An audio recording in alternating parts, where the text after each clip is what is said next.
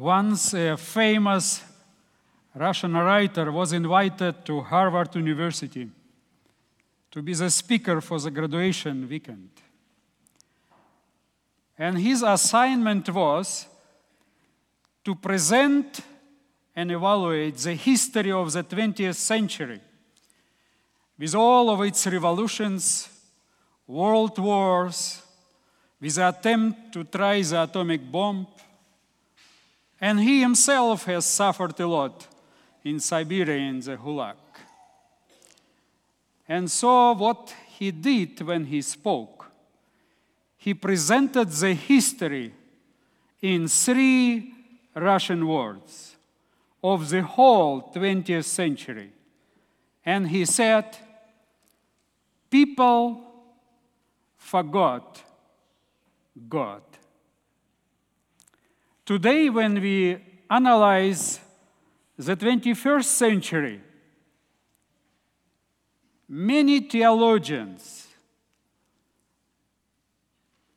say that the 21st century could be summarized also in 3 words. But this time, not people forgot God, but Christians forgot God. Let us pray. Our Heavenly Father, this morning as we open your word, we invite you to speak to us.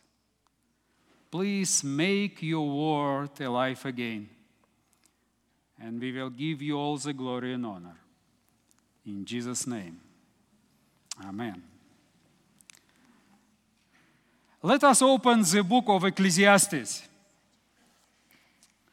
It's a very interesting book, a book that speaks about the meaning of life. But it starts very interestingly. It says that everything in life is what? Is vanity. You know, if Solomon would say, every bad thing that you do is vanity, we would agree, right? But you know what he's saying? Everything, be it good or bad, everything what you do is vanity. Look what he says. Chapter 1, verse 14. I have seen all the works which have been done under the sun. And behold, all is vanity and striving after the wind. So everything what we are doing is vanity. And then he really explains it more clearly. He says, it is an attempt to catch the wind. All what we do is vanity. You know, in order to understand Solomon better, let us use an illustration. Imagine you are planning to travel to Miami, but this time by train. I don't know if there is a train to Miami or not, but let's say you are trying to reach Miami by train. You come to the train station, but by mistake, you enter in a wrong train. And now, instead of going south to Miami, you are heading north to Toronto, to Canada. Now, in the train, you behave very well. You see someone hungry, you provide food. You see someone thirsty, you provide water. You see someone freezing, you take your coat and you share it. You behave like an angel of light. But the big question is, what does it help you? You still will never reach Miami. You know, you can even, in the train, take out your checkbook and write a check for the Spencerville Adventist Academy to take care of all the mortgage. And still it doesn't help you. you are still going in the wrong direction. You will never reach Miami. And so Solomon tells us, everything what we do, be it good or bad, everything is vanity. It is an attempt to chase the wind. Now, what is very interesting when we look into the book of Ecclesiastes, it's a short book, only 12 chapters, but yet in these short 12 chapters, we find one expression reoccurring so many times. And this is the expression, under the sun, or under the heavens. These two expressions are used 32 times. So you can imagine, 12 chapters, short book, and 32 times the expression is used, under the heavens, under the sun. Approximately, by the way, the same time is the expression vanity or chasing after the wind is used. So what Solomon really wants to tell us, he wants to present a picture saying there are two worlds. One world is called under the sun, under the heavens. But there is another world above the sun. And look what Solomon says in chapter 5, verse 2. The second part of verse 2. He says, "For God is in heaven." And then he continues and says, "For God is in heaven, but you are on the earth." So there are two worlds. There is a world above, a spiritual world, and there is a world under the sun where we live daily. And whatever we do here under the sun makes no sense. Even good things make no sense. It's vanity. Now, what is interesting, when you go to chapter 3, verse 11, Solomon says that God has also put eternity in our hearts. So we live here under the sun, but in our hearts, the eternity is placed. So in a way, we are looking up, but yet there are two worlds. And how to live? Now, it's very interesting that the book of Ecclesiastes, as you well know, was written in Hebrew. And it is very difficult to translate Hebrew text to modern languages. But here we have not only a Hebrew language, we have here a wisdom literature, a poetry. How to translate it? It's very difficult to translate even modern poetry. And you have here old poetry, how to translate it and how to make sense. And this is a philosophical poetry, how to make sense of it. Now, what is very interesting is that Solomon provides us with a key to unlock not only the meaning of the book of Ecclesiastes, but to unlock the meaning of life itself. And he has placed it at the end of the book. The last two verses of the book of Ecclesiastes are really provide us the key that unlocks the book and unlock the meaning of life itself. So let us read chapter 12, verse 13 and 14. The conclusion, when all has been heard. Some other translations say the essence of all, after everything has been said, is.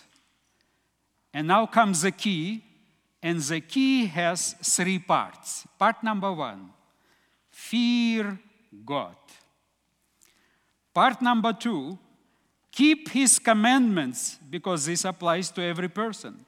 And part number three, for God will bring every act to judgment, everything which is hidden, whether it is good or evil. So let us unlock this key, this three-part key. Number one, fear God. Now, what does it mean to fear God? Let us go to the book of Exodus, chapter 20 and verse 20. It's an interesting verse because the same word for fear that we have here in the book of Ecclesiastes appears there twice in one verse. Exodus chapter 20, verse 20. And Moses said to the people, "Do not be afraid." Do not be afraid. The same word. For God has come in order to test you, and that his fear, the same word, that his fear may be before your face or before your eyes. So don't be afraid of anyone. Don't be afraid of people. But he says, have the fear before your face or in front of your eyes. How some translators translate it. Now, what is very interesting, the word for fear in Hebrew. By the way, there are a dozen of words for fear in Hebrew. But Ecclesiastes uses one word, and the word has a very broad semantics, rich meaning. It can really mean to be terrified. It can mean emotional fear. It can mean to be in a state of frightness. But yet the same word can also mean to recognize, to see, to realize. Now it's very interesting how now Solomon is using the word fear. Because in the Bible, the word fear can mean many things. It can even mean obeying and following God. But how does Solomon uses this word and what he wants to tell us? Now what is very interesting, I would like to suggest that Solomon in the book of Ecclesiastes uses the word fear in a sense of seeing. Now you can ask me a question. If Solomon really wanted to use the word to see, why he has not used the normal Hebrew word for seeing, but yet he is using a word to fear? Now it is true that the two Hebrew words to fear and to see have different roots, but they sound similarly. They have almost the same consonants, but in a different order, and they sound similarly. But what is very interesting, when you speak about seeing, and when you use a normal word for seeing, you speak about things that are visible. But when you speak about the capability of seeing invisible things, the word to see is too short. You need to use another word. And this is why Solomon uses to fear, meaning be able to see what others don't see. Be able to see the reality of God's presence in the world under the sun. You see, there are two worlds, like Solomon has presented. A world under the sun and the world above the sun. And life will never make sense, whatever you do, good or bad, if these two worlds are separated, if they are not connected. And so Solomon says, if you want your life to make sense, then you must see what others don't see. You must see the reality of the spiritual world present down here under the sun. This is number one. Number two, keep his commandments. In reality, what Solomon is saying, since we have these two worlds, he is saying, if you really are looking for the world to come, if it is really your dream, you look forward for the kingdom to come, then he says, please, organize your life here under the sun based on the heavenly constitution. If this is your goal, if this is where you're looking to, start living already here based on the heavenly constitution. You know, sometimes we ask a question, why it happens that the Lord allowed the people of Judah to be taken to Babylon? The matter of fact is that the people of Judah were living in Jerusalem based on the Babylonian laws, based on the Babylonian culture. And the prophets have, constantly reminded them, this is not the constitution you should base your life on. But no, the people liked the lifestyle of Babylon. And so the Lord came one day and said, okay, I will help you. I will bring you to the place where you can experience the life, Babylonian life, to the fullest. And so today, he is telling us through Solomon, if heaven is a place you are looking for, then organize your life already here based on the heavenly constitution. Number 3, for God will bring every act to judgment, everything which is hidden, whether it is good or evil. When you read these last 2 verses, it starts with fear and it ends with judgment. That God will judge everything which is hidden. You can get frightened. But in reality, Solomon puts a totally different meaning to it. When he speaks about fear, he says, realize God's presence here under the sun. Realize that God is real and He is here under the sun. And then he says, live based on His will, based on His constitution. And number 3, he says, remember, there will be judgment. And Solomon is using the judgment motif in a very interesting way, unusual way.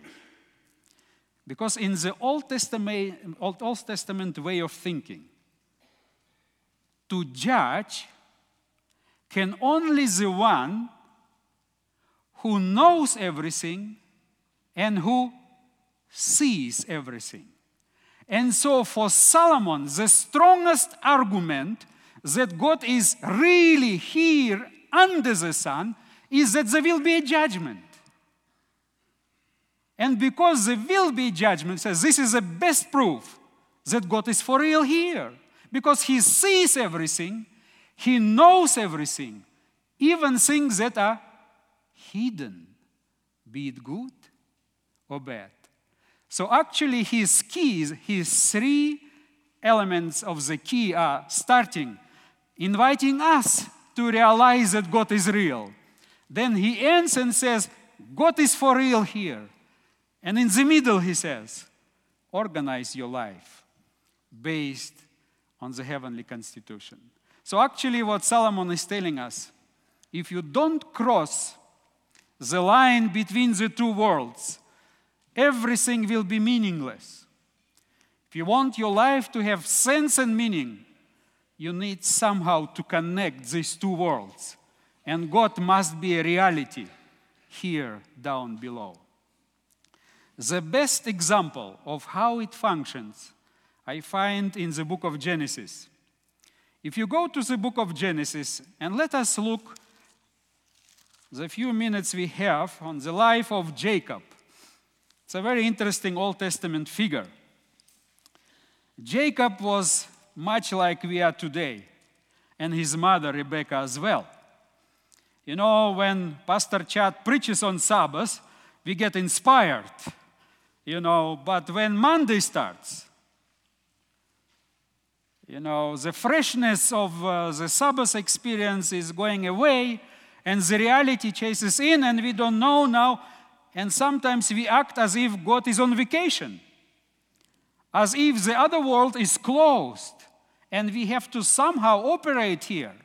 And now look what Jacob and his mother are doing. When you go to chapter 25 in Genesis, there the mother of Jacob is pregnant. And she is ready to give birth. And the Lord Himself appears to Rebekah, and the Lord tells her that it will be the younger son that will be the one who will rule over the older one. The Lord gave her the promise that it will be Jacob not Esau, who will get the first birthright.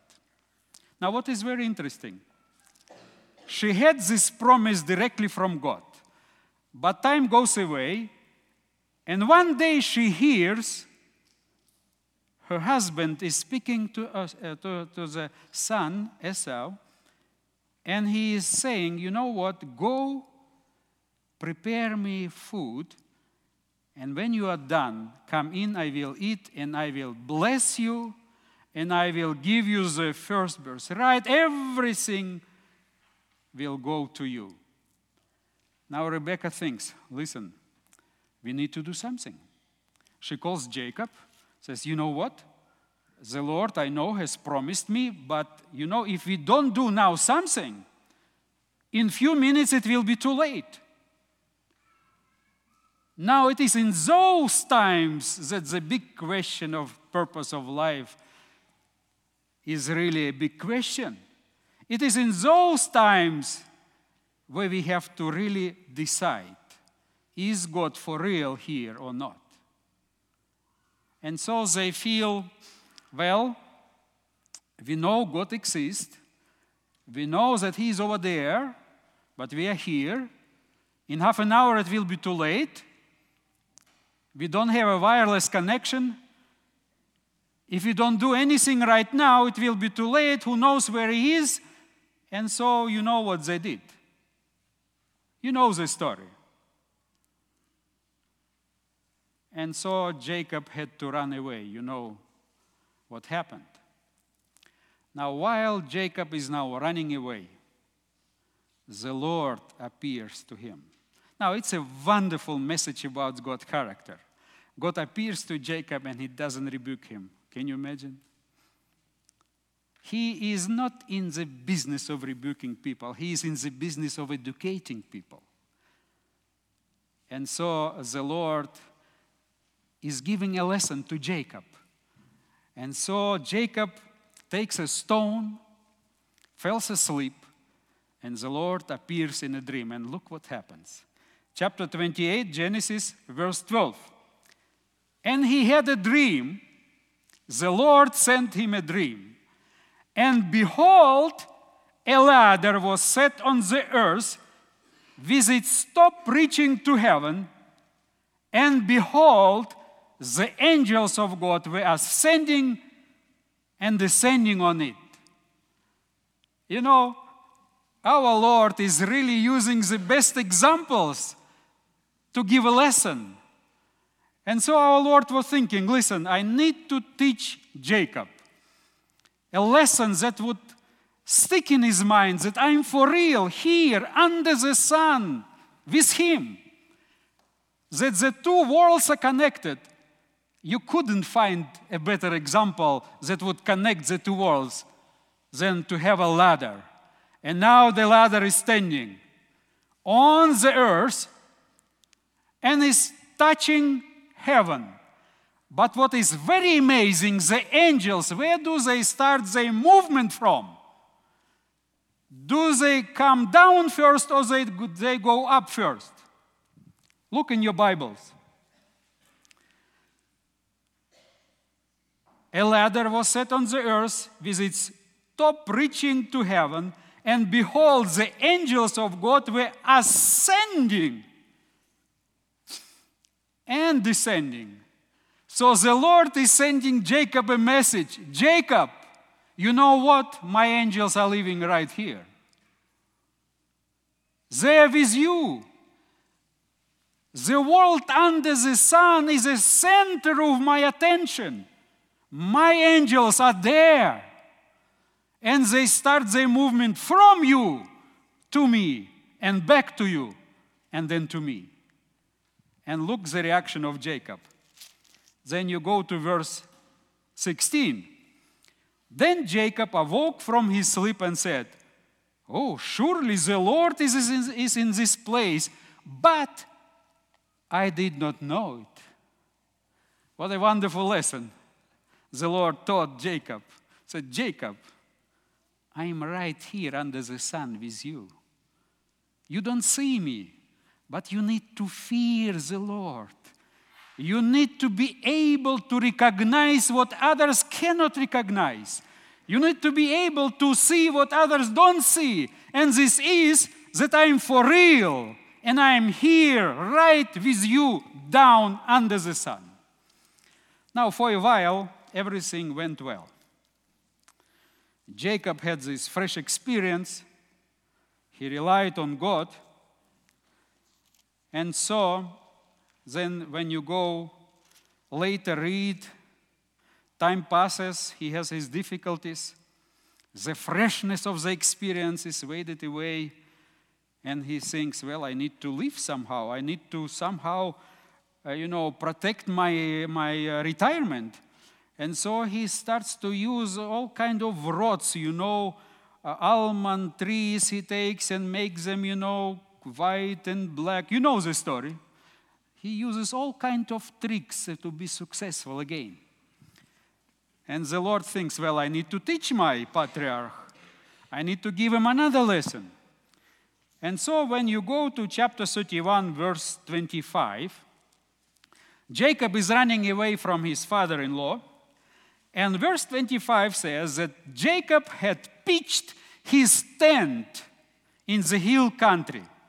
And then there was a meeting with his father-in-law. We don't have time to go in all the details, although it's very interesting what the idols meant that Laban was searching for and so on. But then, in the morning, when the father-in-law went away, Jacob wakes up and he goes on his way. And look how chapter 32 starts. Now as Jacob went on his way, the angels of God met him. And Jacob said, when he saw them, oh, this is God's camp. Remember, the chapter before said that he built his own camp. It was Jacob's camp there. Now he goes out and he meets the angels of the Lord and says, oh, this is God's camp. And look what the Bible says. So he named the place Mahanaim. Now, if you translate from Hebrew the word Mahanaim, it means two camps. Meaning there is my camp and there is God's camp. He realizes God is my neighbor here under the sun. He is for real. For a while it is enough for him. But now he faces the meeting with his brother. He cannot go back because he has spoiled his relationship to his father-in-law. Now he cannot go forwards because his brother, he is afraid of him. And he again loses the reality of the presence of God. And he thinks, well, how should I face them? And he starts developing plans. So I will put, some gifts there. And then my kids that I don't love so much will be the first. And then the ones I love the best will be in the back. He develops a strategic plan. But in the evening, he walks through the Yabok River, and the Lord thinks, well, now it's time to give him a final lesson, that I'm for real. And he comes and starts physically struggling with him. Our Lord has humor. He was giving him all kinds of lessons. The guy remembered for a while, but then forgot everything. And so he said, well, I need to really come very close to him. It's not enough to show him a ladder. It's not enough to show him that I am his neighbor. Now let's go into his house and start be physical with him. And And then the Lord gets an idea. He said, you know what? I better kick him so that from now on he will never forget that I'm for real. And look what happens. Verse 31. Now the sun rose upon him just as he crossed over Penuel, and he was limping on his thighs. Oh yes, God is for real. Yes, God is there. And now till the rest of his life, he remembered God is real. And it is now when his life was meaningful again, because God was there under the sun. So Solomon is teaching us a lesson. If the two worlds are not connected, everything we do is meaningless. But if God is real, if God is there, if whatever you do, whatever decision you make, you hold always God in front of your eyes, you involve Him in everything you do, and His will, then life will start making sense again. I remember very well when I was called to the military service in the Soviet Union. It is a quite interesting story for a German to be in a Soviet army. But now it's not the time to tell how it came. But when I came to the compulsory military service, I was brought far to the north, beyond the Nordic Circle, where there is 6 months night and 6 months day. And I remember very well the first thing I did. I found a piece of paper, because we were not allowed to have anything with us. And I drew a calendar. And I have drawn a calendar for 2 years, 730 days. And I had this dream that one day I will cut out from the calendar all the 730 days. Because every evening I would cross one day out, because this day was gone. And I must tell you, first it was very frustrating. I opened this big piece of paper, and everything is still in front of me. But you know, the time went by, and then finally I crossed out 1 year, and then 18 months, and finally 24 months, 730 days. I crossed everything out. After a week or so, after I crossed everything out, the chief military officer came to our unit, and we were 13 soldiers that came at the same time, at the same day. And so he came with the relief papers, and he started to distribute the relief papers, and he gave to all my 12 friends, but he did not give it to me. So I asked him, I said, "Sir, I have also already completed my service, but you haven't given me my release papers." And he said to me, "Well, let me ask you 2 questions. Number 1, how many Sabbath days do we have in 1 year?" So I said, 52. Yes, good. How about 2 years? 104. And so he said, "Since you have not worked on Sabbath, now you have to serve 104 days more, excluding the new Sabbath days." Well, for a young person that was dreaming only one dream, and it was not the ladder from earth to heaven, it was the ladder from my place to home, for 2 years. And now to hear 104 days more. I thought it was easier to die than to continue. And so my friends, you know, they started to pack. They were running to the library, to the cafeteria, to sign that they are not owning anything, preparing, you know. And then after a couple of days, the chief military unit officer came in our unit, and he saw our friends packing, and he saw me quite sad. He approached me and he said, "Would you like to go home?" And I was not smart enough at that time. I didn't ask him anything. I said, "Yes, sir." And he said, "Okay, I will give you an assignment," he said. "As soon as you fulfill it, you can go home. Accept it." I said, "Yes, sir." Now I would first ask what the assignment was. And he said, "Don't worry, it's an easy thing." He said, "We have a young soldier who was trying to run away. He couldn't bear it any longer. He just ran away.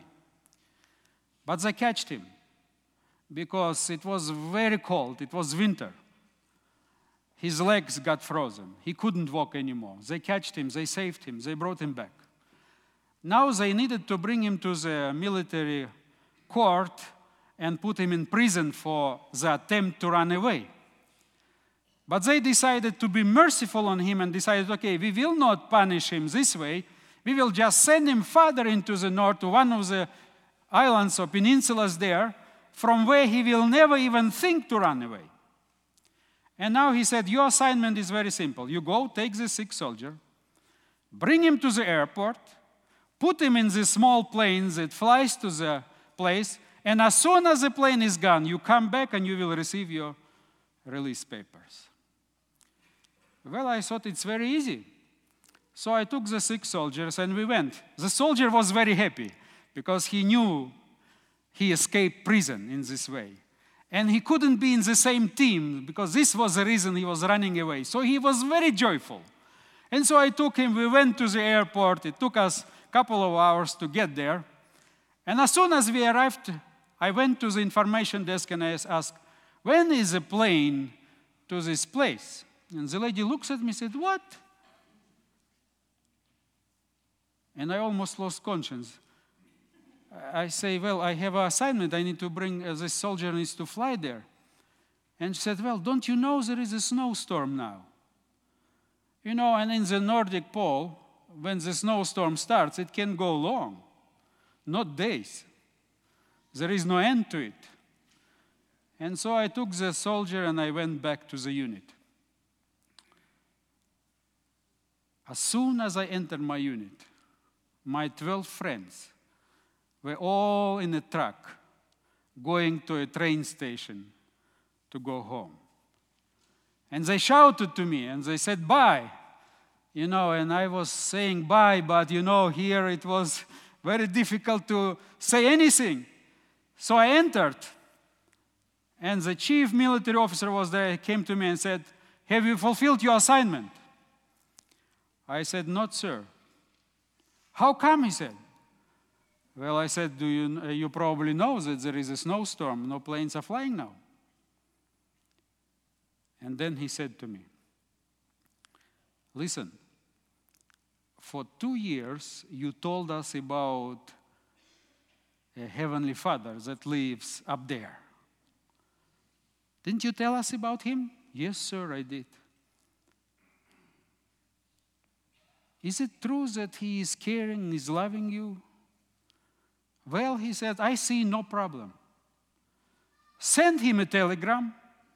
Ask for 2 hours of, clearance of the snowstorm, and you are home. No problem, he said. And he turned away and went.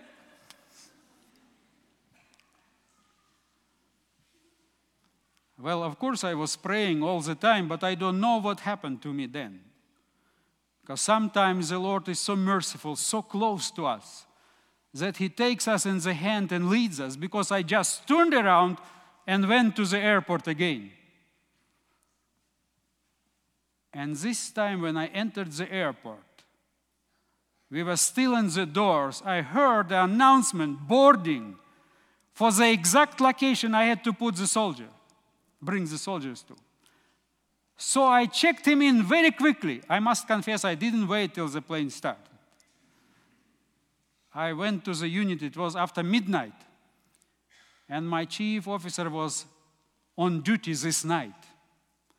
So I found him and I saluted him and I reported, I said, your assignment is fulfilled. His chin drew down. He said, what? I said, done.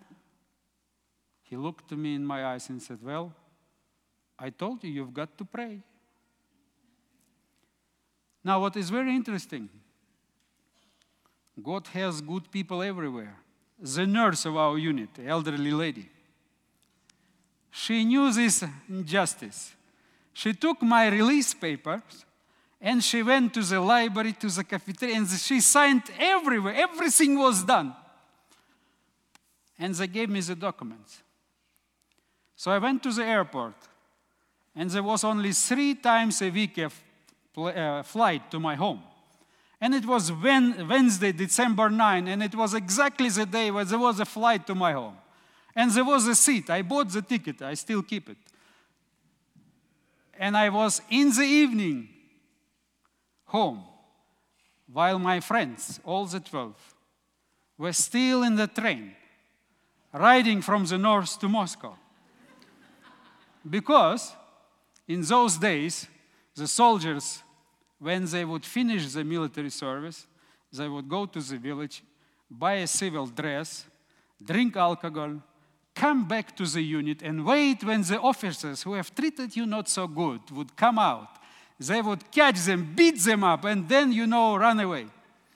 And so the officers were afraid, and they would never give the final documents to the soldiers. They would put them in a group, put them in a train, drive with them till Moscow a couple of days, and then quickly give them the documents and disappear. And since they knew I will not drink, I will not beat anyone, I was the first at home. My friends were still driving, because God is real. He is there. He is our neighbor. The conclusion, the essence of all things: fear God, keep His commandments, for God will bring every act to judgment, everything which is hidden, whether it is good or evil. Let us pray.